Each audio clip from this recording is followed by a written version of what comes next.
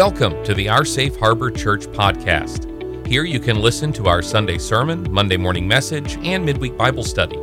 We hope you will consider subscribing, sharing, leaving a review, but please be sure to check out our website at www.oursafeharbor.com to learn more about us and find ways to get involved. Our Safe Harbor Church, we are with you wherever you are.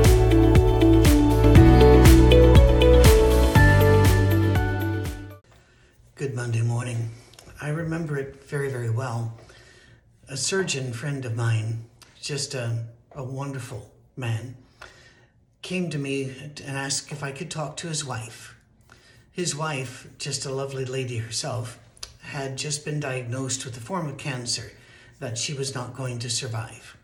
And the surgeon had evidently gone to his minister, a mainstream denomination, and asked him if he would come talk to his wife about death and about heaven. And his minister didn't want to. He seemed frightened by the prospect and said, I don't really know that I could say much or do much. Well, that seemed weird to me. Half of it was weird. You're going to find out what I mean. Half of it was not. I said, I'd be happy to go talk to her. So I'm going to call her Jill, because that wasn't her name. So I go in and I see, and Jill is laying on the couch, and she's still optimistic and that she plans to enjoy her days, but she knows that they are coming to a close. And I said, I hear you have questions about heaven. And she goes, yes, I do. And here's where that bifurcation comes in. I don't understand why her minister didn't feel comfortable coming and talking to her. Perhaps he just not had the training.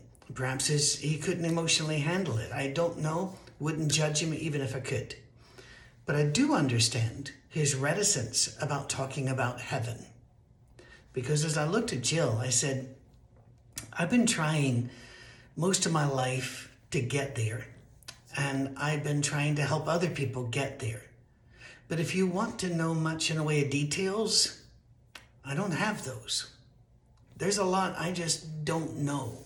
And it's hard to say to someone who's now making that journey. And that might surprise you. Yes, I've read Randy Alcorn's book on heaven, which is quite thick. I've read many sermons and many articles about heaven. But when you come to what we know from Scripture, it's very little. And a lot of the descriptions in Scripture are of earthly things. In other words, think of Ezekiel 1. Ezekiel 1 isn't talking about heaven, but it is this whole thing about God visiting Ezekiel in the refugee camp by the river there, by this really awful river, basically a sewage river at this stage. And everything he sees, he goes, it's because there are no words for it. And in heaven, there aren't earthly things that we can say. For example, will the gates really be made of pearl? No, it's a hyperbole, and it's a description, a physical description of a reality that we cannot imagine. Are the streets paved with gold? No. But that's the only way we can understand that it's a glorious, beautiful place where riches are not an issue anymore. We already have everything that anyone could possibly want. And so these are illustrations. We don't really believe that a lion with wings and then an eagle's head swirled around Ezekiel. He had to use human words to express a spiritual reality. And that's what the descriptions of heaven do. Think of it this way. If you've been following the amazing photographs of the Webb telescope, and if you have not, even if you don't do anything else on Twitter or Facebook, finding those pages and following them would be worth it. I believe they even have Instagram. But when we try to think about, all right, here are the pillars of creation, here's a Crabhead Nebula, here's a double black hole that's been found. It's this many millions, trillions of light years away. And so when you see this picture, what you are seeing is enough. We could put 18 quadrillion Milky Ways in the picture that you're looking at on your phone right now. And we go, we can't get it, can we? It's too big for us. And that's physical. We're physical, that's physical. Think about how difficult it would be to describe something that we don't have words for because we don't have a concept for it. If you still aren't quite getting it, take a break and go explain quantum physics to your cat or dog or a cricket. You will be equally successful, regardless of which of those you choose, because their brains cannot ever get to an understanding of that science. They won't have the bits and pieces. They won't understand the basic physics behind the more advanced physics before the incredibly weird physics. Right? They don't have any of that, don't have the neurons for it. We don't have that for heaven. Now, we do know some things. We know that we're going to like it, and that whenever God talks to us, it's going to be joy, it's going to be community, that Jesus will walk among us as a brother, as an equal, not lording it over us at all. It's not an eternal worship service either, which to me is just exceptionally good news, because I love a good worship service too, but I like other things as well, don't you? And so there will be other things to do. In fact, there will be work to do. God is a worker. He made us in his image and he gave us work to do. We are workers, and we are never really happy unless we have something we can work on and show that we are contributing, that we have done something. Besides, why would you want to stop working in heaven? I think you'd be more excited than ever, because here you are. You cannot sin. You cannot be thrown out. You're not going to become an angel. Angels are completely different beings than human beings. You're going to be you there. But you, as Paul put it, translated into something else. As he put it, it does not yet appear what we will be, but it'll still be us. I've had people ask, well, will we know each other in heaven? Absolutely. Absolutely. In Scripture, we can figure that one out. Do you remember the rich man and Lazarus? They knew who Abraham was. And that whenever the apostles were standing around Jesus during the Transfiguration, that they who had never seen a representation of any of the patriarchs, because the Jews do not do that. No painting, no drawing, no sculpture. They knew who Elijah and Moses were when they appeared. We're going to be smarter there, not dumber there. 1 Corinthians 13 says, we will know even as we are known. So yes, you're going to know people. Well, then some people will say, well, what about how can we be happy if others don't make it, and we look around and they didn't make it? Now, first of all, I think God's able to make you happy. I get that. Second, normally that's followed with, if I know that my mother, loved one, child is burning forever in a torture pit. I don't believe that. And I've done, it was over a year ago now, but you can search easily on YouTube, on Vimeo, and just look for Monday Morning Messages, Who Told You About Hell? And I think there are 4 different ones I did on that. And we're going to be doing a lot more of that in sermons starting in February, and this is February, so you may have to go back and look at a sermon or 2 in February, where we talk about who is saved, how we're saved, and what is it about hell that we believe that is correct, and what do we believe that isn't? Do I believe that everybody will make it? You see, there's where I am. I call myself a hopeful universalist, but I do believe that some won't make it because some won't want to.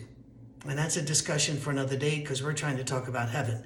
So if somebody you loved was one of those, you know that they're not being tortured forever. You know that they're just not there. And yes, you may wish they were there. I've heard so many times, there will be no tears in heaven. And there's even that old mountain hymn, no tears in heaven, no sorrows given. All will be glory in that land. But the Bible does talk about tears in heaven, and that God will wipe away all tears from our eyes. I would hate to think that I would live eternally without the ability to empathize with anything. You might think, well, in heaven, it's the end of all things. Why would you think? Well, I'm not sure why we think it's the end of all things. It's the end of our things. It's a renewed earth or another place. I get that, and there are two arguments about that. And I really enjoy the arguments. I really do, because they're usually done with a lot of respect, and both sides have a lot of interesting stuff. I'm not really anywhere there yet. I'm one of those God will sort it out guys. But that's it. I want you to wonder. Can you wonder and imagine with me? And I want to make this very, very clear. So hear me now. This is Patrick just thinking. This isn't scripture, all right? For some reason, Jesus in Matthew 25, doing the parable of the talents, repeats something to the faithful servants when he said, you've been faithful over little, but I'm going to make you ruler over much or over many. And then he slides right into the judgment scene. Read Matthew 25 as a whole unit. It's really fascinating that he takes that and then he goes in, enter now into the joy of the Lord. Take your place in the kingdom which has been prepared for you since before anything began. I have the feeling that all that we're seeing with the Webb telescope and such, and all that lie far beyond its capabilities, isn't just empty, wasted rock and fire. People ask me, do I believe in intelligent life elsewhere? It doesn't matter, because the distances are so great, they are impossible. And the speed of light is the speed limit for the universe. And yes, wormholes would be really cool, but we don't have any evidence that anything like that exists. And yes, time does warp, but it doesn't warp fast enough to get us to these other places. So whatever God's plan is for the rest of the universe, he hasn't shared it because we can't do anything about it now. But what are we going to do with that crown in heaven? What are we going to do if we are made ruler over much? If that indeed goes from the first part of Matthew 25 through the discussion of Judgment Day. It's at least worth thinking about. Will we then be working with God in another galaxy, in another solar system? Will we be working with God in the continual creation of the universe? Because the universe, although it recycles all the same atoms, is making new things all the time. You see star factories. Like, again, the Horsehead Nebula is a star factory. Pillars of Creation are star factories. Are we going to be working there? Now, regardless, we're going to love it. We're not going to be subject to temptation because we've already come through that fire. We'll have that work to do. We'll have emotions. We will be us. We'll recognize each other. And we won't be bored. We're not going to be sitting on a cloud with a harp, because that would be boring.